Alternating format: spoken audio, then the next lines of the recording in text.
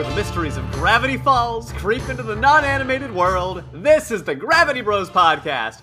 I'm Alec Hester, and I am joined today in the year 2023 by my brother Lucas Hester.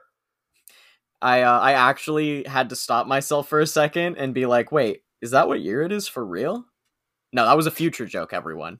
If you're as lost as I am and don't know what day it is. Do you know what's funny? I totally walked in with the intention of saying I was going to be like way into the future, and 2023 is what I came up with, not realizing that it is literally only a year away, and that frightens me, for real.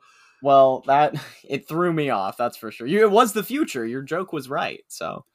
Yes, so at this point I've ruined the gag, but for all intents and purposes, here I am, from the future, here to go back and tell you, Lucas, that the rest of this Gravity Bros podcast is going to be a big success. You are going to have so much fun with your brother.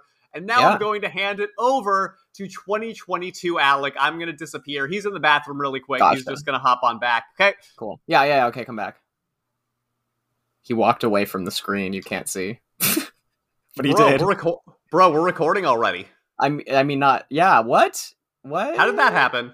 You know what's funny? I'm a time traveler too, for real. Wait, like actually? Wait, what do you mean though? Hold on. I just came back from the bathroom, and now there's a time traveler here replacing you, right? Where the mysteries of Gravity Falls creep into the non-animated world. This is the Gravity Bros podcast. Sorry, man, it looks like we were 2 minutes in already, and I hadn't done the intro, and it was already recording, so here we are. The look of disapproval on Lucas's face right now. Did you know that I'm actually a time traveler? Am I really supposed to entertain this? Okay, yes. Go ahead, tell me. Yeah, I came here from the past. Is this like a past joke because we are always in the past, technically just ever chasing the present? No, it's a joke because everybody's a time traveler. What? Because everybody's moving in time. You're traveling through time. Oh my gosh. Okay. Well, should we call this really that hard to get to? Should we call this the worst intro that we've ever had or the best? Is anybody still with us? Nobody. No. Cut that. Nobody. Never evaluate your own stream midstream. Oh, bad. I love evaluating my stream midstream. I think that the meta of it all is very fun to me. You should only do it if it's a good valuation. So you think this is a bad evaluation? You just asked if this was the worst intro we've ever done. Or the best. I think it might be the best. Okay. By the way, most people that listen to this podcast from our Discord community and other places, at least in our personal feed, tend to watch almost, or rather listen to the entire thing. Like, the average runtime in recent episodes is like 95% of the whole thing, at least. That's insane. You guys are crazy. What's wrong with you? Go outside. No, I'm just kidding. You could be outside and watching or listening to this, actually. So, but it's helpful because if the runtime goes down, then I will know why. Yes, that's true. We have direct science here.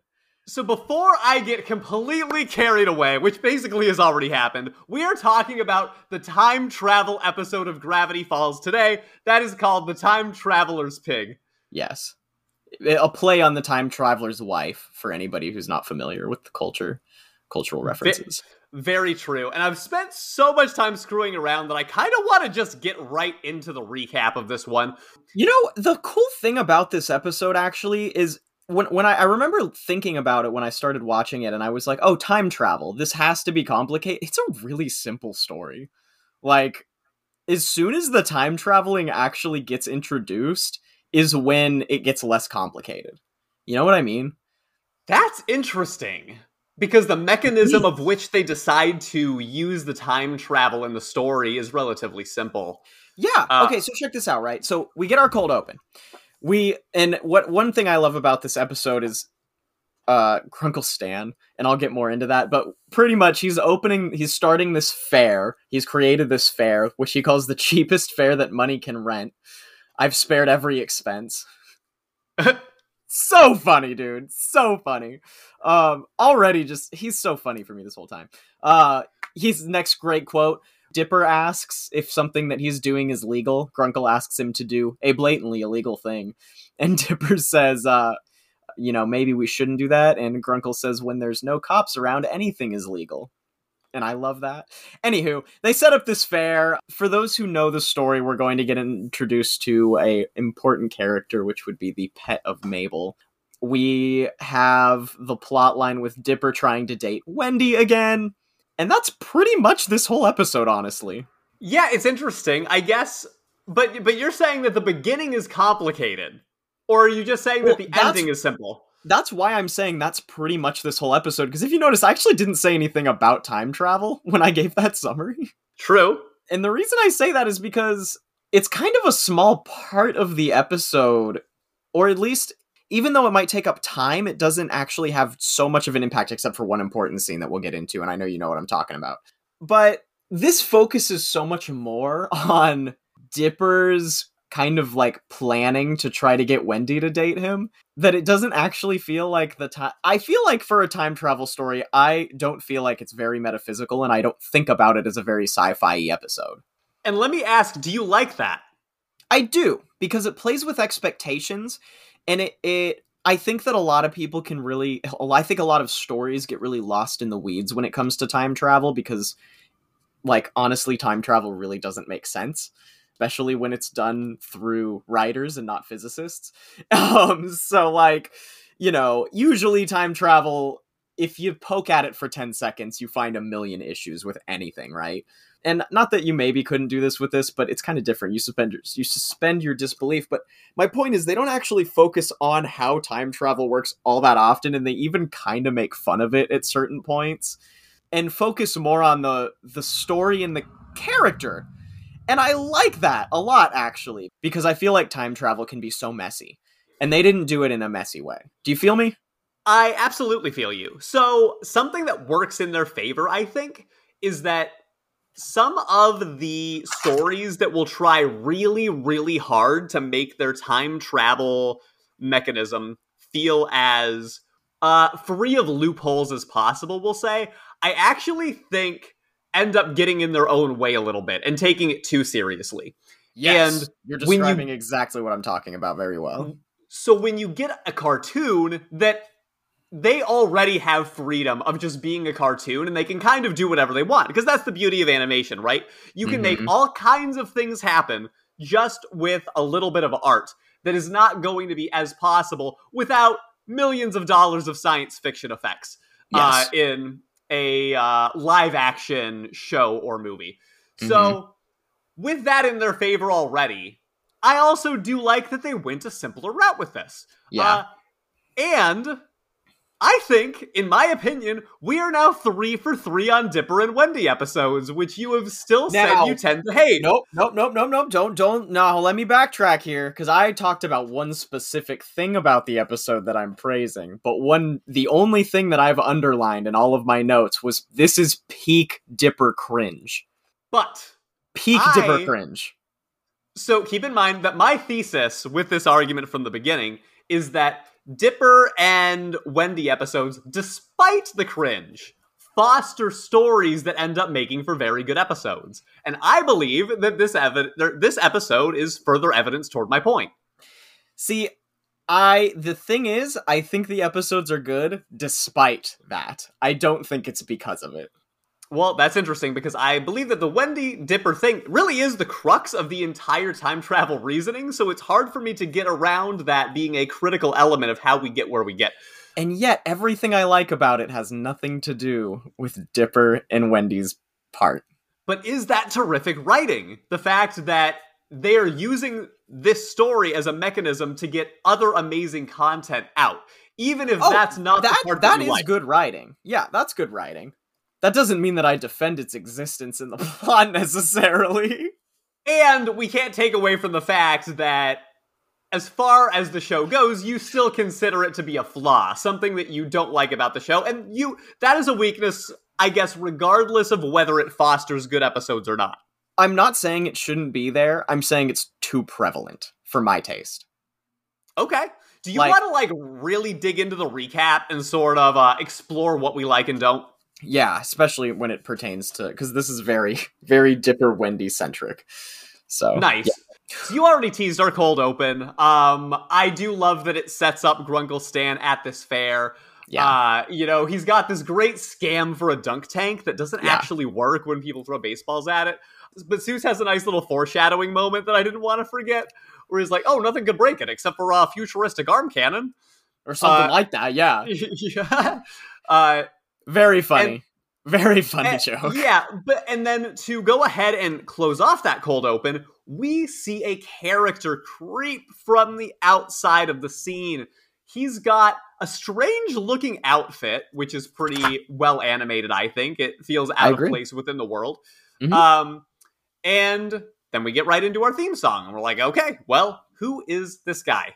Yeah, he's in a gray jumpsuit, and he's voiced by the same person who does Rick and Morty and Lemongrab from Adventure Time.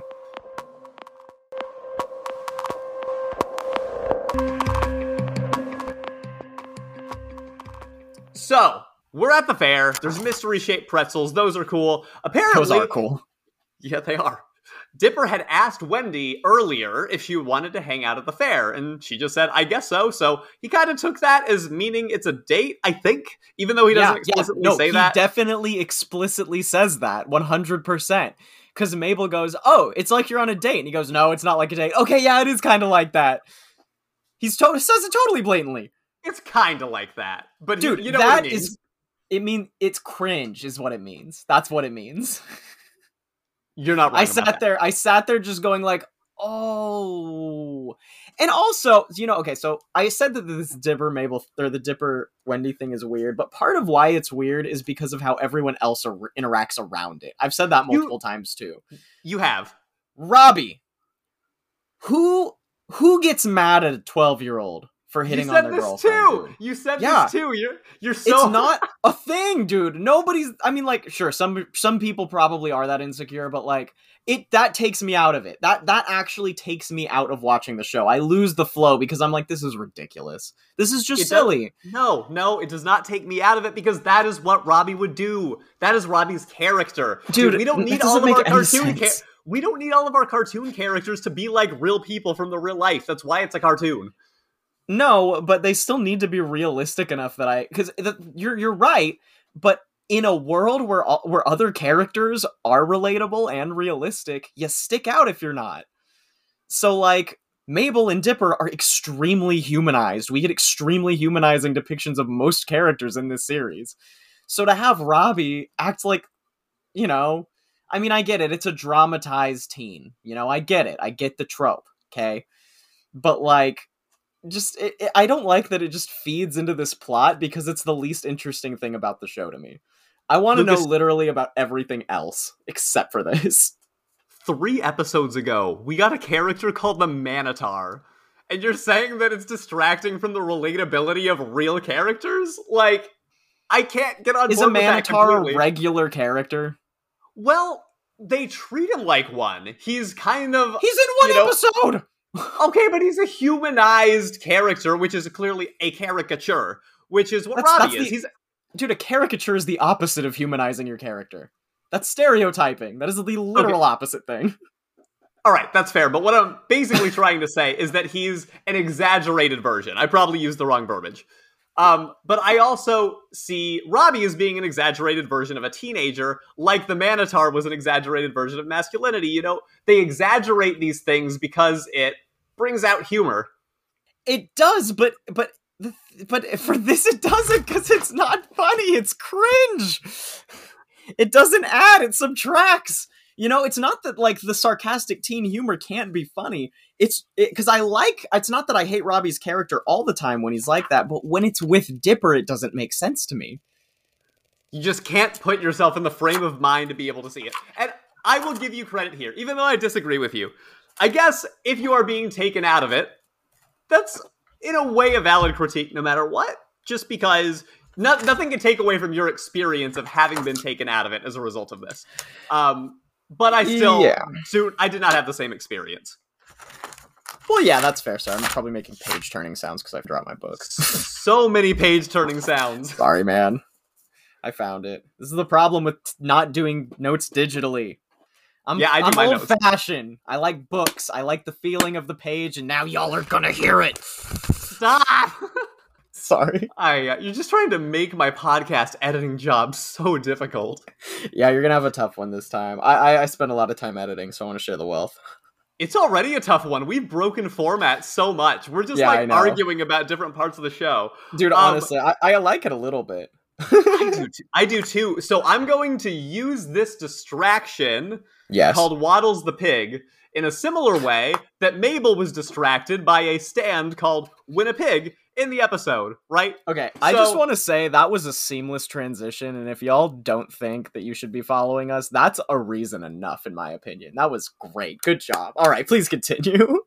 Mabel stopped listening to everything that Dipper was saying because she saw this opportunity to win a pig at the fair. And in a very quick and seamless, hilarious way, she just walks up to it, says, "Sir, I must have the pig." He goes, "Oh, old 15-pounder? You have to guess the weight." And she's like, 15 pounds. "Whoa, are you some kind of witch?" Which becomes a funnier joke soon, even. Definitely. But I like the small town vibe of this. Like, this fair gives the town a lot of character, and these little side characters, and that's what I mean. I'm bringing it back. I'm sorry, in terms of humanizing a character, like, this guy gives a lot of flavor. Okay, that's all I'll say about it, but gives a lot of flavor to the town in a realistic way. Like, oh, this is like this is the small town vibe. These people are kind of derpy and kind of believe in some wacky old stuff, Like, it gives it a lot of flavor. And still exaggerated, I will keep harping on. Of course, yeah. But not in an annoying way, though. Not in an annoying way. That's true. So, that's it. All of a sudden, Mabel has Waddles. Yep. It does not take much extra plot. It's just like, well, Mabel's got this pig. Game over. And on the other game, Dipper is trying to win Wendy a stuffed animal, which is described as maybe being a duck or a panda. And he says, great line here, that the trick is to knock out the carny and just steal the prize, like Grunkle Stan says. Actually, that would have probably been a better option, all things considered. Especially considering how it goes. Yeah, because he basically knocks out Wendy. Not exactly, but he throws the ball, it hits her in the eye, and she is not having a good time. Yeah, I'm a little out of order, but there's another reason why I actually don't like this episode that we'll get into soon. Oh my goodness. Philosophically, actually. I have a very big philosophical issue with this show, or with this episode. You and your philosophy. I'm just laughing and having a fun time at the fair. I can't have fun. I've ruined that part of me already. If you and I go to the fair, we'll have fun. Yeah, that's true. We will. That's true. Cool. So Dipper runs to go grab ice. He comes back, but the crux of your frustration, Robbie, is helping Wendy with a snow cone. And in this very quick moment, he just asks if she'd go out with him.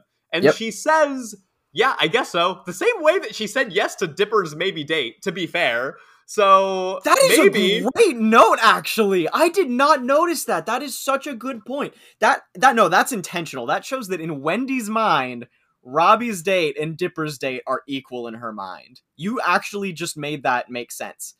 And that makes me really mad at Wendy also, because that means she's leading on two people. I know that that's her character. Okay, I can chalk that up because they established that that's her very well. Okay?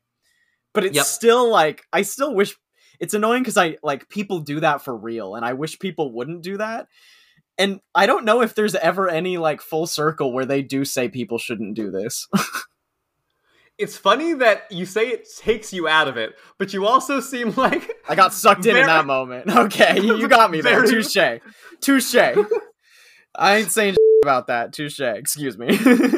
That's all right. So, Dipper arrives to this scene in disbelief while Mabel interrupts him to show him her new pig. And she actually is pretty sympathetic when she realizes that Wendy is now going out with Robbie. She's like, ooh, sorry about that, bro. That kind of sucks. But not before we learn the name of the pig, which is Waddles. I already spoiled it probably multiple times, but she names Waddles officially right there. Because he waddles, which is just her, shaking him. That's a choice. So we get introduced to our time traveler. I want to get to that because that's very kind of important, I guess. Oh, yeah. His name is Blendon Blandon. Blendon Blandon. That is correct. I wrote it down because it would be hard for me. And Dipper sees him after the fair is over, and he says, pretty much blames him for the issue at first with Wendy, because he, like, bumped into Dipper when he threw the ball. I actually don't remember what happened. Dude, okay, no, I'm glad you said that, because I thought I missed something, but I also didn't see him do anything that affected the scene. But I might have been taking notes at that exact moment, and I even thought about going back. But if both of us missed it, it must have been very quick, whatever it was. I remember it happening. I just don't remember specifically what it was. But yeah, he like crossed Dipper's path or something. I don't remember exactly what it was. It doesn't actually really make that big of a difference. But the point is, Dipper recognizes him and says, "Hey man, you're the guy who messed up my day today." And he's kind of a nervous character. Like his personality is very nervous. Dipper says, "Ruined my life." Let's not, like, undersell the hyperbole. Did he? I thought he said ruined my day.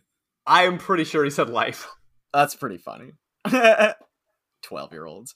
But anyway, so this time guy that we find out he's a time traveler. He says it pretty soon. He's got like a time watch. And he even says at one point, "Shut your time mouth!" Which is I think that's funny. It's a very, like, Rick and Morty kind of joke, you know? But, like, and if you didn't know, the writer of Rick and Morty and the writer of Gravity Falls went to school together, and they, like, reference each other's shows. So there's actually Rick and Morty references in Gravity Falls, and vice versa. I did not know that. Okay, yeah. News to me. Wow, I thought you did know that. That's so funny. Nope. Anywho, so Blendin Blandin is like, "I'm a time traveler," and Dipper, without hesitation, is like, "Can I use your time travel device?" Now, I will say this is one of the issues I have is like, and I could be convinced out of this, but is this out of character for Dipper? Like, I feel like when it comes to metaphysical stuff, he usually takes it pretty seriously. And for him to be down, he even acknowledges that he's gonna mess with the timeline and we don't want to go too far back so that we don't cause any bad ripples. So he clearly has stated that he has an awareness of just how dangerous this could be, but totally does it literally just to clear a good date day with somebody. I would push back against that. I do not think it's out of character. And the reason is, I think that Dipper is extremely logical, except for one consistent thing in the series. He is obsessed with Wendy.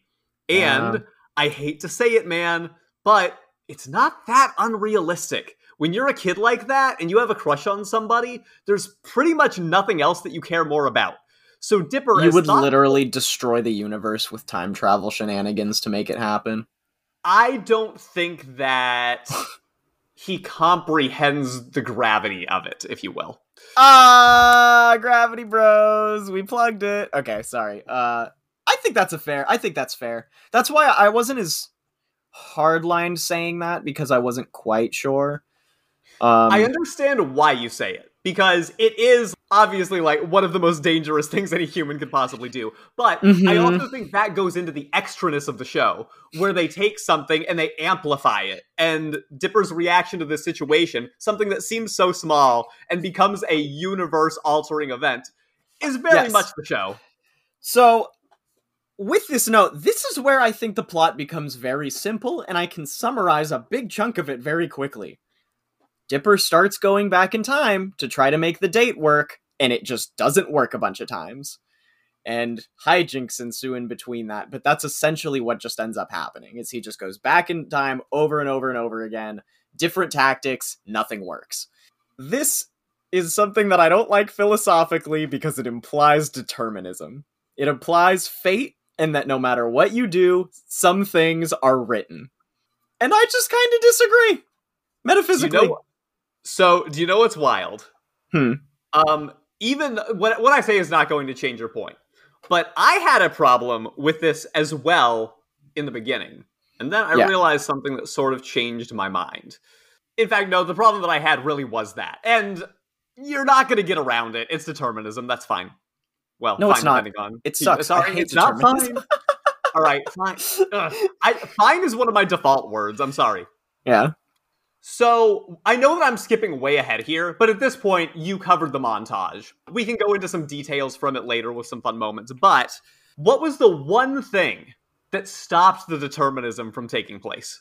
the one thing that stopped the determinism from taking place, and this is why I question Dipper so hard in this one, is because of Waddles. The one thing that changes is if Mabel doesn't become one with Waddles that day. That is not exactly how I interpreted it. While that is true, what actually changes is when Dipper has the assistance of Mabel, he's able to accomplish something that he otherwise would not have.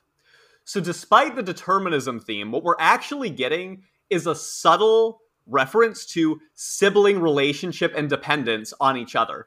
And the idea that sometimes there's some give and take in sibling relationships, and you may sacrifice something for your sibling when otherwise you would have been able to get something better out of it on your own end.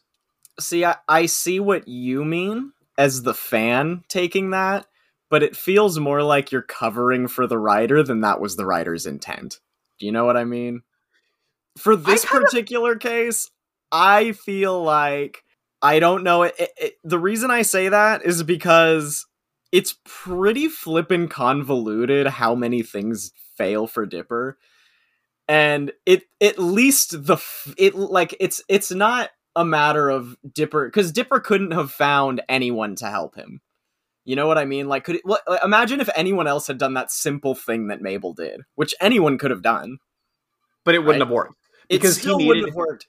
But it wouldn't have worked just because they're doing this with determinism. I understand from a literal approach that's how you're taking it, but I think that thematically it's pretty cool.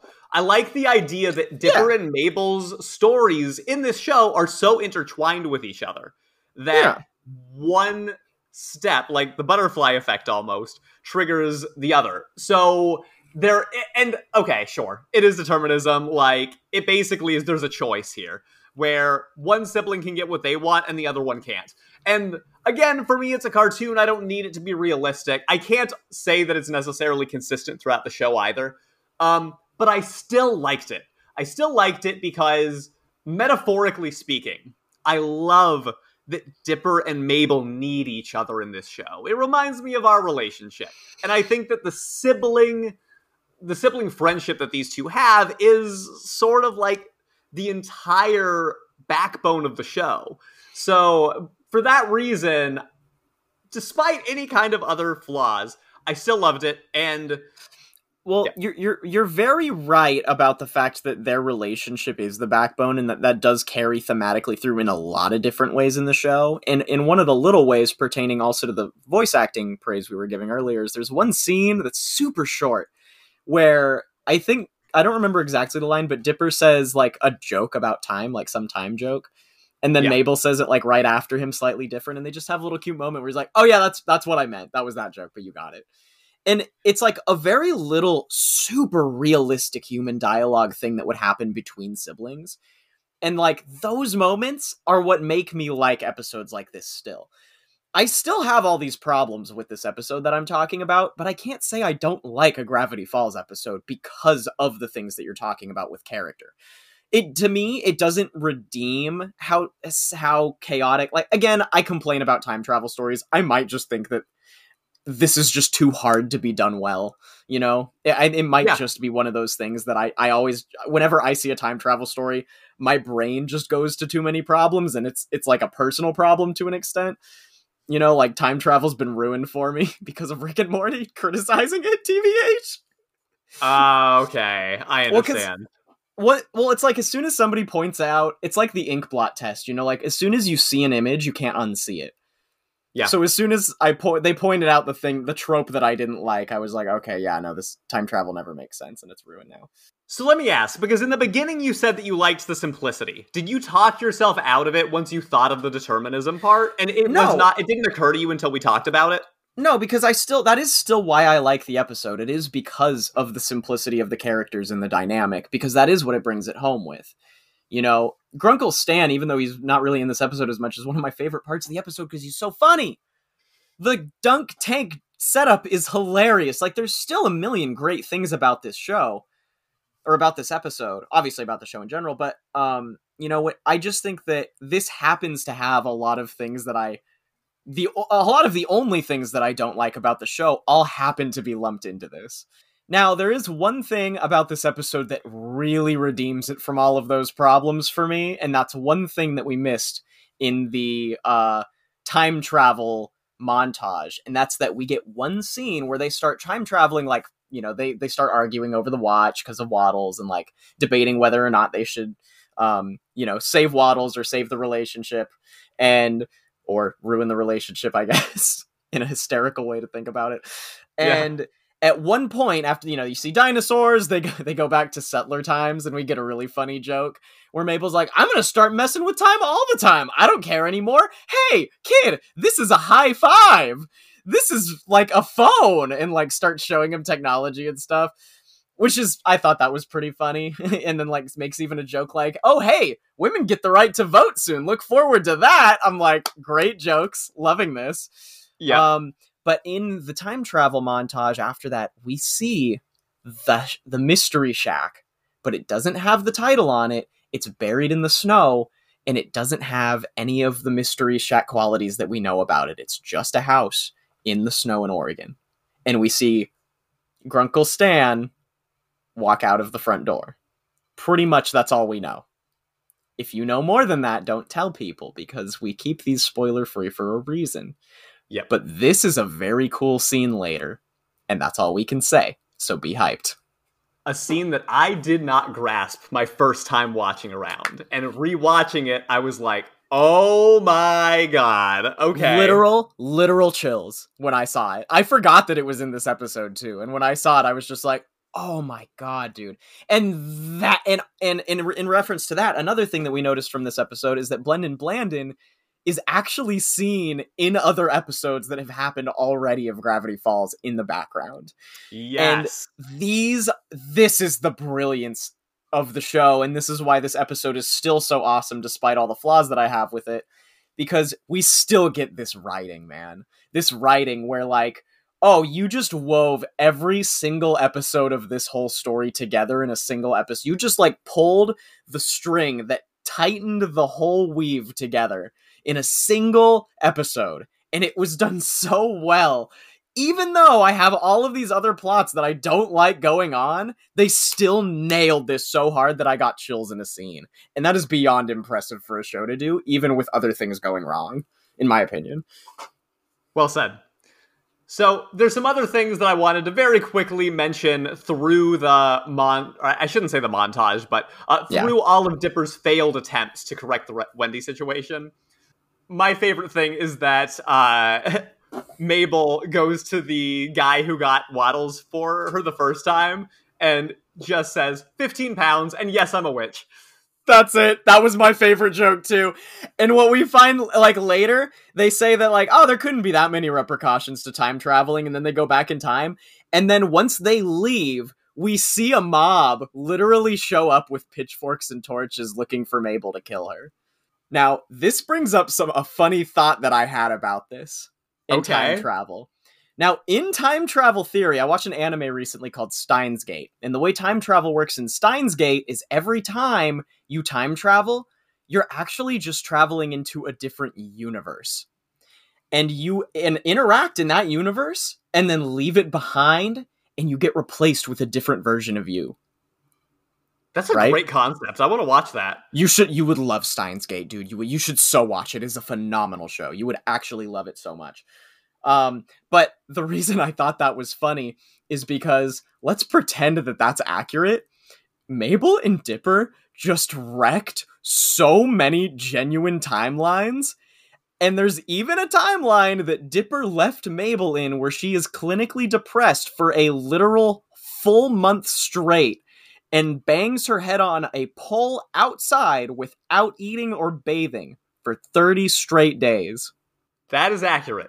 And I'd also like to point out the little problem I have with Dipper is that every time he said, oh, I'll check up on you in a little bit of time to make sure you're okay in the future. I'm getting ahead of myself.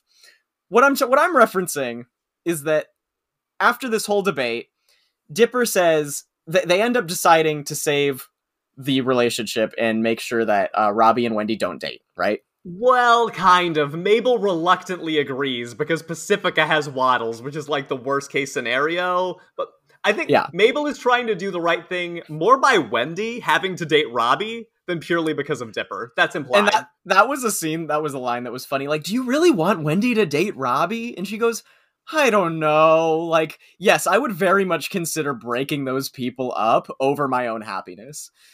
Oh yeah. I'm like, that's pretty intense, dude. Like, if somebody said that to me, I'd be like, yeah, dude, I don't freaking care about someone else's relationship. I want my pig. So that actually does show that Mabel has a lot of kindness in her heart, actually, and I really appreciate that too. Because I don't have that much kindness. Screw them. But anywho, so she reluctantly agrees, and then she becomes depressed, and Dipper says, Mabel, I know you're gonna be fine so soon, you become emotionally attached to everything. And I did think that was a very realistic criticism that I would see from siblings, you know? So I loved how that played. It all was very organic. And then Dipper goes forward in time with the thing. It's a tape measure, not a watch. I just remembered. Or maybe it's a tape measure in a watch. I didn't correct. No, it's on Blended Blandon's tool belt, so it's totally That's like right. A pure tape measure. Sorry, I didn't correct you before, but I meant to say at some point, the time travel device is a tape measurer. Yes, I knew that. Obviously, I just spoke incorrectly. So Dipper goes like, I'll check tomorrow. He goes tomorrow. Mabel's still hitting her head on the pole. Travels forward, more time. You get the idea. But the furthest we see him go forward in time is 30 days. That means that he actually straight up let a real version of Mabel be depressed and not eat for 30 straight days with no intervention. Theoretically, that happened. And remind me, did we get confirmation whether he was just time traveling forward to see where she was at? Or whether... Yeah, that's what he was doing. Okay, good. Because I was thinking it would be interesting if he had just lived the life for 30 days and continuously checked on her. And then we would have a lot of questions about what happened within those 30 days. So there might be a missed opportunity there. Yeah. Well, I mean, but that's the thing, though. Assuming that if there is actually... I mean... the way that they wrote it, I think that we're supposed to assume that he undoes all of those things and that they don't ever end up happening, so that moral question is erased. But just to be a troll, like, let's think about it the other way. Let's just pretend that reality is still there and he just left it for a different one. And Mabel's still out there. And that's a hypothetical, but based on the ending of the episode, I think we have a pretty solid idea of how the time travel mechanism works. And, it's right. It's not in like a multiple universe way. No, right. But I like it. I like the idea. It's morbid and funny. Yeah. So it's interesting. There's some pretty good research. I feel like I've said this before, but my background is mostly in positive psychology, which is like happiness science and things of that nature. People actually tremendously underestimate their ability to bounce back from tragedies. They think that it's going to basically destroy their entire life. And most of the time, they may not be as happy as they were, but they're pretty okay.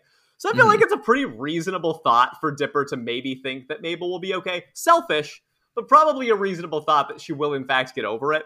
And I don't know how realistic it really is that Mabel never does and just doesn't eat or go to the bathroom and stays in the same spot bouncing her head. But I'm using this as the opportunity to once again say that's the beauty of the show. It's the extraness. It's taking an idea that clearly doesn't make sense and amplifying it to the 11th degree. That's what Gravity Falls does. I'm not gonna lie, though. When you phrase it like that, it actually makes me like the scene less. No, Lucas, you're... I know that that's not what your intention was, but when you say that, you're right. I'm like, yeah, that is kind of stupid, actually, that Mabel would just sit out there and suffer. Because it makes... So. The reason I don't like it is because it makes, like, I don't know. I guess that, like, they could... I can rationale it being fine in my head because I can imagine, like, they're just exaggerating the fact that she would have still been sad. Like, it makes sense that she still would have been sad. That makes sense. And they're just depicting that through something that there's literally no way would ever happen in a million years. Yes. You see my problem. I have cognitive dissonance now. I wouldn't even thought about it. All right, but Lucas, I would love to be able to talk you through this in a way where you can appreciate cartoons that make absolutely no sense. Because I don't... Dude, my favorite show is Adventure Time. It's just how they make no sense. You need to make no sense consistently.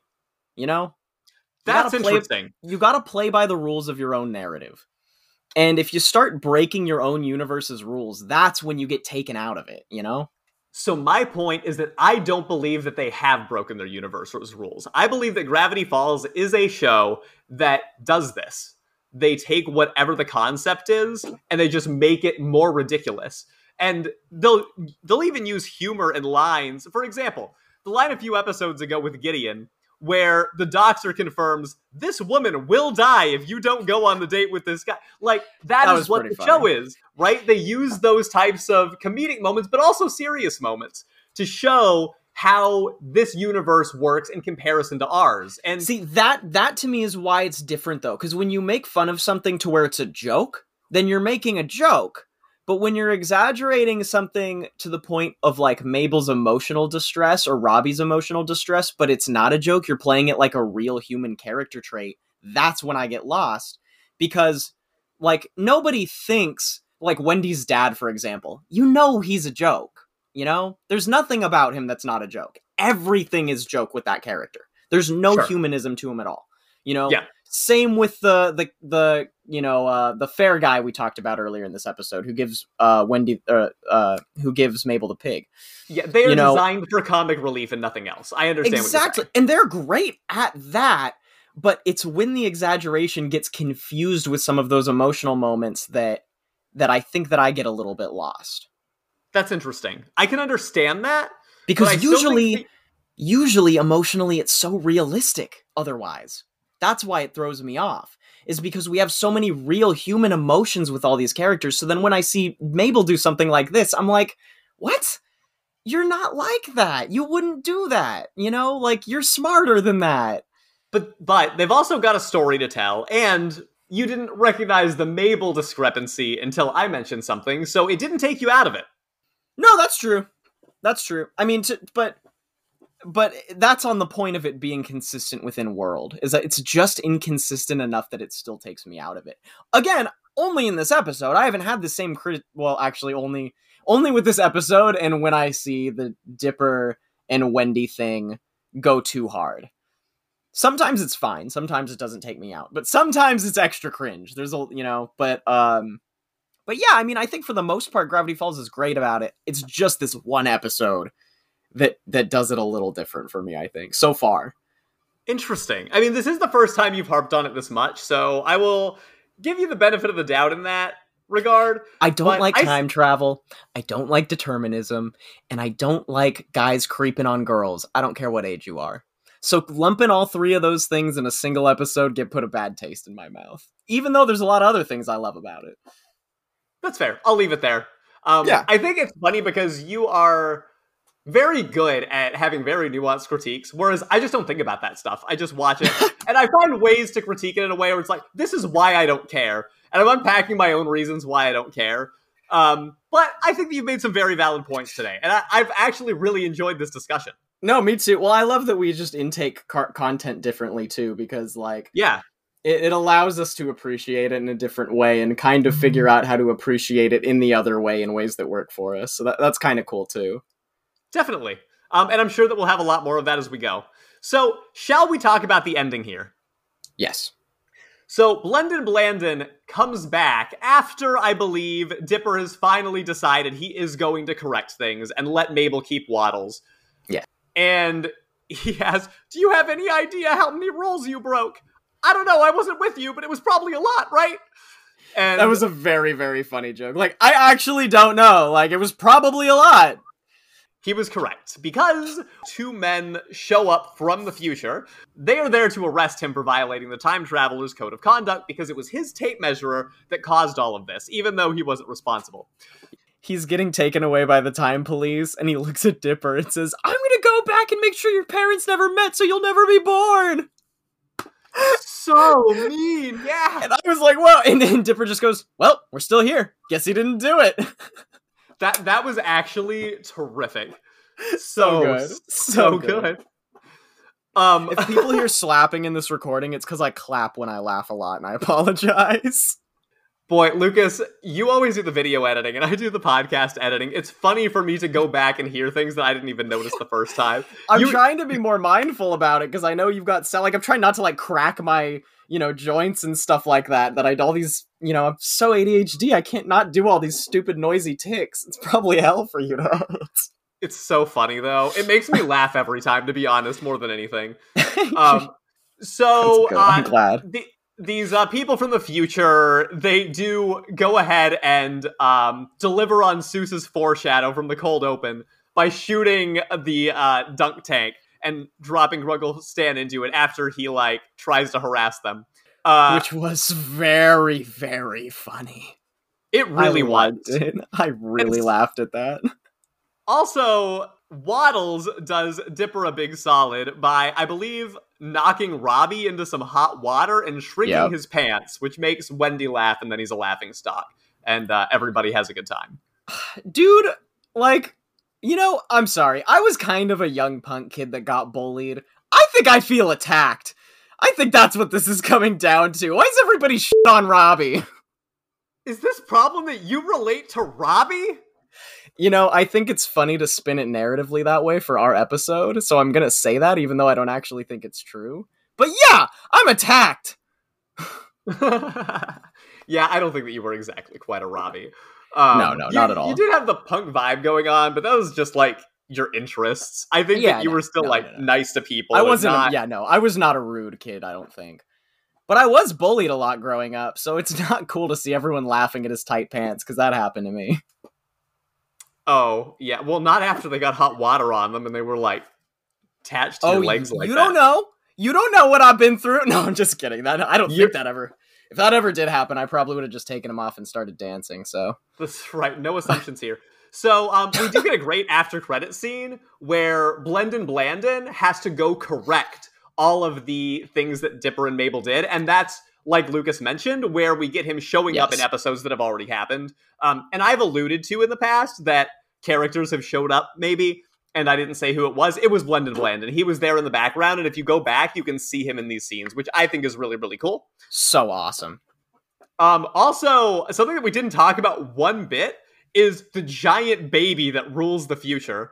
The Time Baby. Did you talk about it? No, we have not mentioned Time Baby. Yeah, we you're right. In that time travel sequence, Dipper and Mabel go to a time where there's a big time war happening, and there's a big time baby that we see that we don't know much about it now, but it does end up coming back later, I think, actually, somehow. Yeah. I think that you are correct. I remember what happens, and I almost just spoiled it. That would have sucked. Yep. We'll keep it. It is interesting that the baby has the logo on its head that's the same as the tape measure that is there for the time travel. So that symbol is somewhat important. I get the idea that there's a society of people in the future that's discovered time travel, and that's where all of that comes from. That makes sense. A centralized area. Which is kind of silly also, because if time travel was real, wouldn't a bunch of societies be able to do it? Anyway, that's beside the point. Again, I have problems with time travel. Let's get past me. Fair enough. Well, listen, dude, we're not done with the time travel topic yet. However, Jesus. Let's get into our Mystery Plaque Award winner. Who was your favorite character of the episode who got your 2 points? And your backup. I'm gonna change mine, because I wrote something kind of dumb. What I wrote was 2 points to Grunkle Stan, because I saw him falling, and I love it when people fall. I'm actually going to keep the point the same, but I'm not doing it for that reason. I'm doing it because of the cool scene that we get.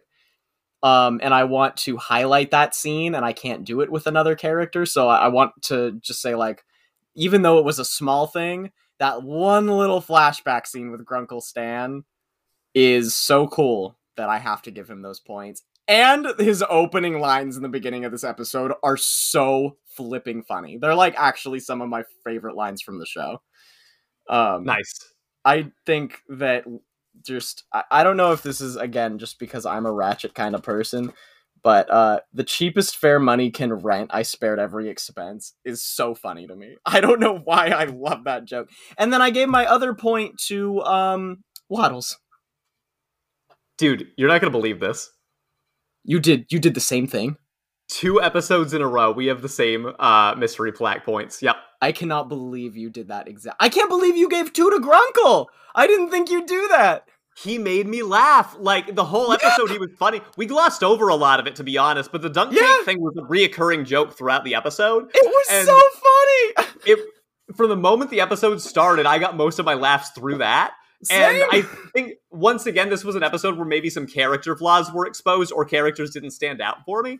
You probably don't remember this, but I now remember the reason we almost called this the Waddles Award in the first place, which is that Mabel won Waddles. So the idea was that, a character is winning an award. Yeah. And I wanted to be self-referential mostly and pick 1 point for Waddles because we almost named the award after Waddles in the first place. That's kind of why I did it too. I'm not going to say that wasn't a factor. That's incredible.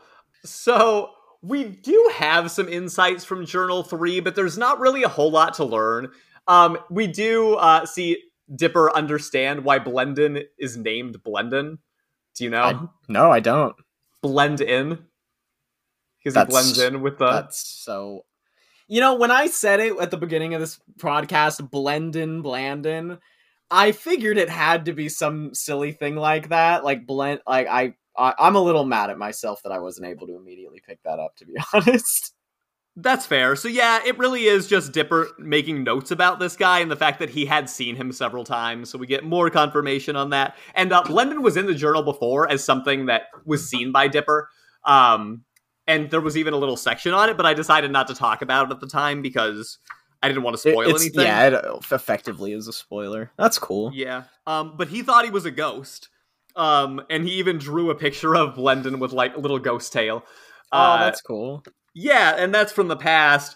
And then we confirm that he's from the year 20,712. 5 digits. Cool. Hey! In this universe, humanity makes it that long. That's probably more than in most universes, I'm betting. Yeah, and then Mabel took over the journal to write about Waddles and how he's a superhero and saved her life because of how great he is. Yeah! The S-tier author content that everybody needs in their metaphysics book. Terrific. So what I'm the most excited to talk about actually is making our entry into Journal 4, because there's nothing else to talk about other than time travel, right?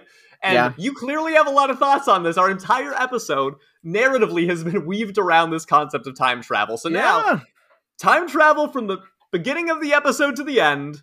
What do you think? As I said before, I am a time traveler. I am traveling through time.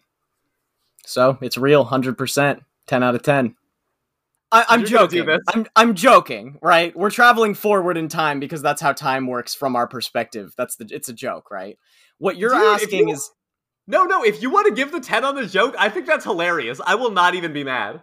Well, I mean, I kind of do, but I also have genuine thoughts about time travel and want to so I'm going to do that too. Because the thing is, my friends Cameron and Thomas are both math majors, and we're like very into physics and kind of explain to me how time travel doesn't work based on relativity and the speed of light and stuff like that. And in all honesty, I am not going to pretend like I have a physics degree and could explain it with any amount of credibility, but the way that I understand it, moving backwards in time shouldn't be possible, and moving forward in time should be possible. So in regards to that, like, you should be able to move fast. Again, this is all based on theory. Theoretically, you could be able to move forward in time and slow your own aging process to where, in a way, it seems like you're jumping time, even though technically you're still physically traveling, but doing so in reverse shouldn't work. So in that regard, I think that when I say, like, I'm making the joke that we could travel forward in time, I think that there actually are ways that we could take that to a more science fiction route. But from the science that we know, or the science that I know, I should say, I don't think that back in time is possible. So I'll say 10 out of 10 for time travel, 0 out of 10 for moving back in time. Well, I'll say 1 out of 10 because I'm not smart enough to actually, like, rule anything out. But, and then I'll say 6 out of 10 for time travel in general, moving forward and back. Okay, I'm going to go ahead and use that as your score for the purposes of the spreadsheet. Okay. So it's interesting. Time travel is something that I think is very far-fetched, but there's a lot of things in science that I never imagined would be possible, and I have heard maybe not from the physics side, but I had an astronomy professor when I was in college, and he was a little bit zoinked out sometimes, I'm not gonna lie. An astronomy professor. Well, let's see where this goes. He didn't necessarily believe that time travel was a real possibility anytime soon, but he would talk about the Doppler effect sometimes, and how that played into it, and it has to do with like the speed of light, and then something to do with like infrared light and waves. Listen, I have no idea what it meant at this point, and therefore I cannot use it to scientifically give any credence whatsoever. But at the time, I was able to sort of get my head around the idea that if humans ever were able to find something that was faster than light, which has always been like a science fiction concept, but something that maybe a lot of scientists have very much tried to do for real, then there might be a world where some element of time travel would be possible.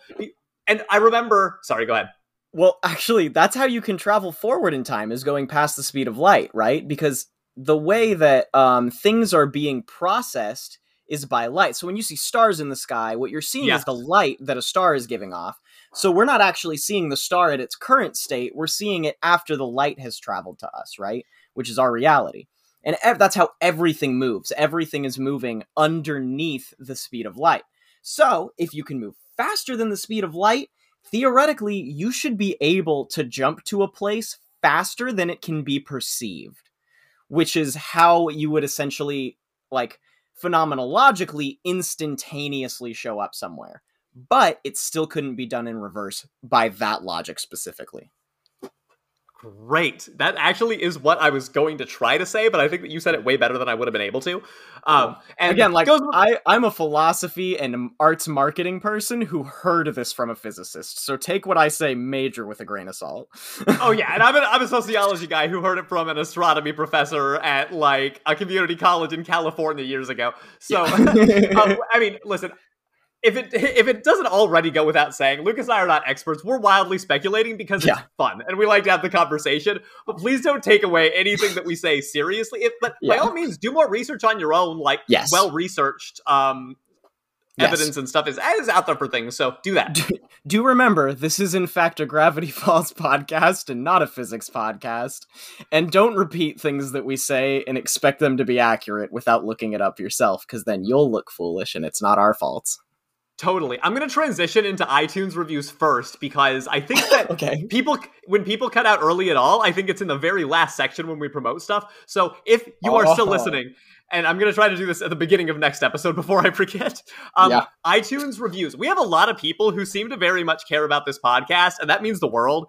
If you have the time to just go on and write us a 5-star iTunes review, that's the kind of thing that helps the algorithm so that other people will find the show faster. Because right now, when people search Gravity Falls, we don't show up on the list yet. But we could if we have more reviews behind us. So if you all would be willing to help us out with that, that would seriously mean the world. And as I've said before, I will read your review on this podcast. For the amount of people that listen, I'm a little surprised that we don't have any actual reviews to show for it. Because... you guys are out there, like, and we appreciate you very, very much. Make no mistake, regardless of whether you leave a review, the fact that anybody cares to listen to what we do is incredible. And we've been overwhelmed by it, especially over the last week or two, just talking through the future and different things. Yeah, we've been killing it a little bit, low key. We've been killing it. And thank you all, because we wouldn't be able to do that without all of you for us to kill. So, I'm just kidding.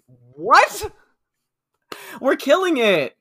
We wouldn't be able to. It's just a joke. You can't stop paying attention to what I say.